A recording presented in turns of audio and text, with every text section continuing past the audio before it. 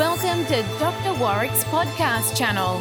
Warwick is a practicing cardiologist and author with a passion for improving care by helping patients understand their heart health through education. Warwick believes educated patients get the best health care. Discover and understand the latest approaches and technology in heart care and how this might apply to you or someone you love.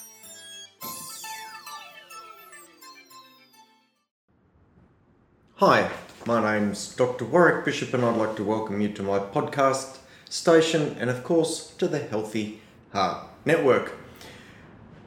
Today I'd like to tell you a story about Brian, who represents a really good example of being lost to follow-up and lost to rehabilitation after a heart attack.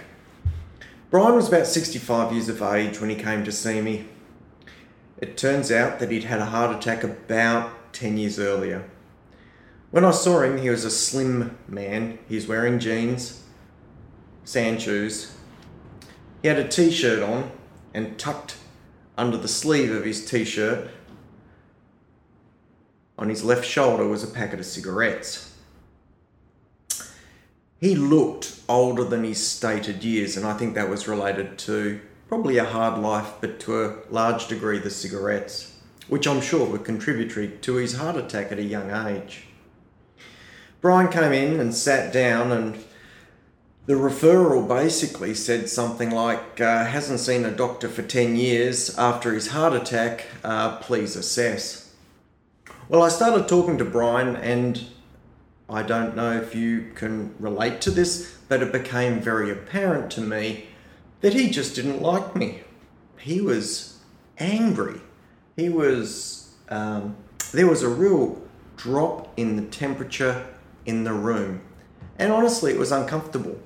I almost felt like this person was directing that anger at me. So much so that 5 or 10 minutes into the consultation, I said, look, Brian, I'm going to just take a different tack here, but I can't help but feel you're angry at me. And I don't understand why. We've never met before. I didn't ask you to come here. Your doctor sent me a referral and you've come of your own volition.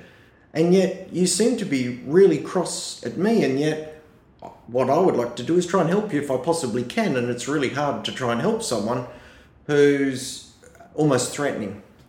I said, so look, if you don't want to be here, that's absolutely fine. Please. It's been nice to meet you and I wish you the very best. If you'd like to go, that's absolutely fine. But if you would like to stay, we've got to get on a bit better, and you can't sit there being angry at me because it's uncomfortable and I really can't help you. Well, believe it or not, Brian actually took a breath after that and said he just didn't like doctors. I said, well, that's reasonable, but still, you don't know me. And I said, my experience is generally people don't really not like doctors because that's a bit of a generalisation, and often doctors are quite nice people. I mean, we have families and mothers and fathers and siblings, and, often we can be quite nice people. I said, my experience is that when patients say they don't like doctors, what they're really saying is that they're scared of what's associated with seeing a doctor. And for you, I imagine that you're scared about what happened to your heart 10 years ago and what might happen in the future. Anyway, believe it or not, Brian loosened up a bit and he did soften up. He did engage in the consultation, and I had the chance to go through his past history, look at his current medications. I could look at where his cholesterol levels were, and because he hadn't been seen for 10 years, there's a whole lot of stuff we could do with his cholesterol, for example, because the parameters had changed. We could look at his blood pressure and also really get a good handle on his symptoms. And for a guy who was really quite young in the scheme of things, he was limited in terms of what he was able to do. Look, I spent a bit more than a standard consultation with Brian because I knew there was every chance I would never see him again. And what I did was in a systematic way, try and think about all the things that could or should be done for him. And I tried to prioritise those and really wrote back to the GP with a checklist, if you like, of about 6 or 7 different things to implement. The first thing might have been to add in a little bit of beta blocker. The second thing might have been to have added in a little bit of isosorbide mononitrate, both those agents to help with anginal type symptoms and maybe improve function. I may have suggested an ACE inhibitor because of his previous heart attack and scars so that we could help with remodelling of the heart. Look, I can't remember the items, but basically I created this shopping list for the GP to work through when Brian presented back to the GP in the future, thinking I would never see him again. So, and I tried to prioritise that item list, if you like, so that the first on the list would give the most bang for the buck for Brian. Anyway, by the time Brian left, we actually shook hands, and I wished him the very best and invited him to keep in close contact with his GP, who I know is a really good guy, relates well to patients, and was going to follow through on all the recommendations I'd put together for Brian. Well, I didn't think of this gentleman again at all, actually. I just got on with the day, got on with the week, and got on with the months ahead. Until, lo and behold, about 3 or 4 months later, I walked into my waiting room, and I kid you not, Brian's sitting there. I took a double take. I looked at him, I looked away, I looked back. I said, mate, what are you doing here? When I saw you last, I thought I'd never see you again. He says, Doc, he says, you made me feel so well the last time, I thought I'd come back and give you another go. So, you can imagine how pleased I was to have had the opportunity to make a difference for this man to such a degree that he even made the effort to come back and see me.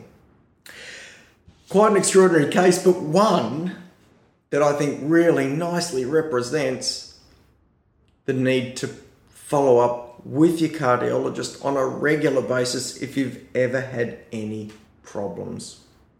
Rehabilitation is the process of really making sure that everything is done as well as possible for you after a heart attack. That's reducing symptoms into the future. That's restoring your level of function. That's reducing symptoms into the future.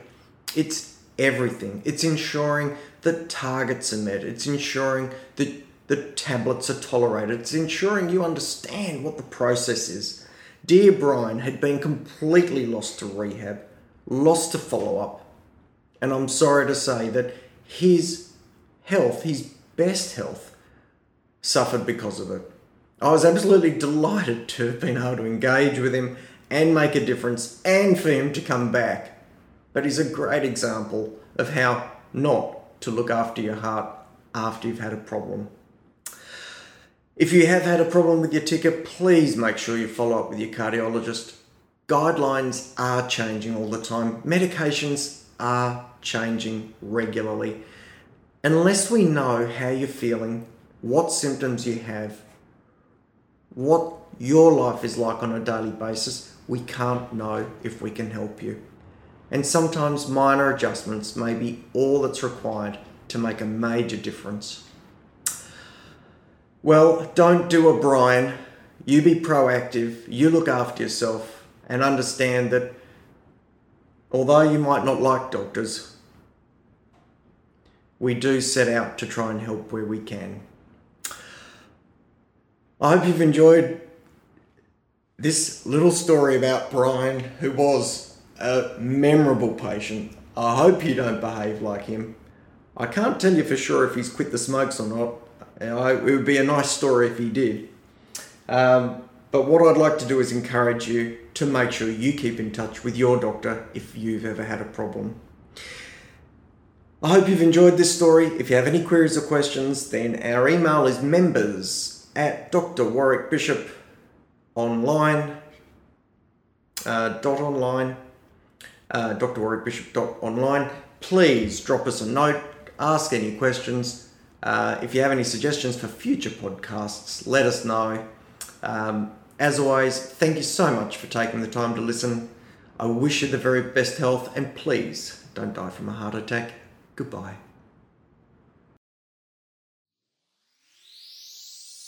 You have been listening to another podcast from Dr. Warwick. Visit his website at drwarwickbishop.com for the latest news on heart disease. If you love this podcast, feel free to leave us a review.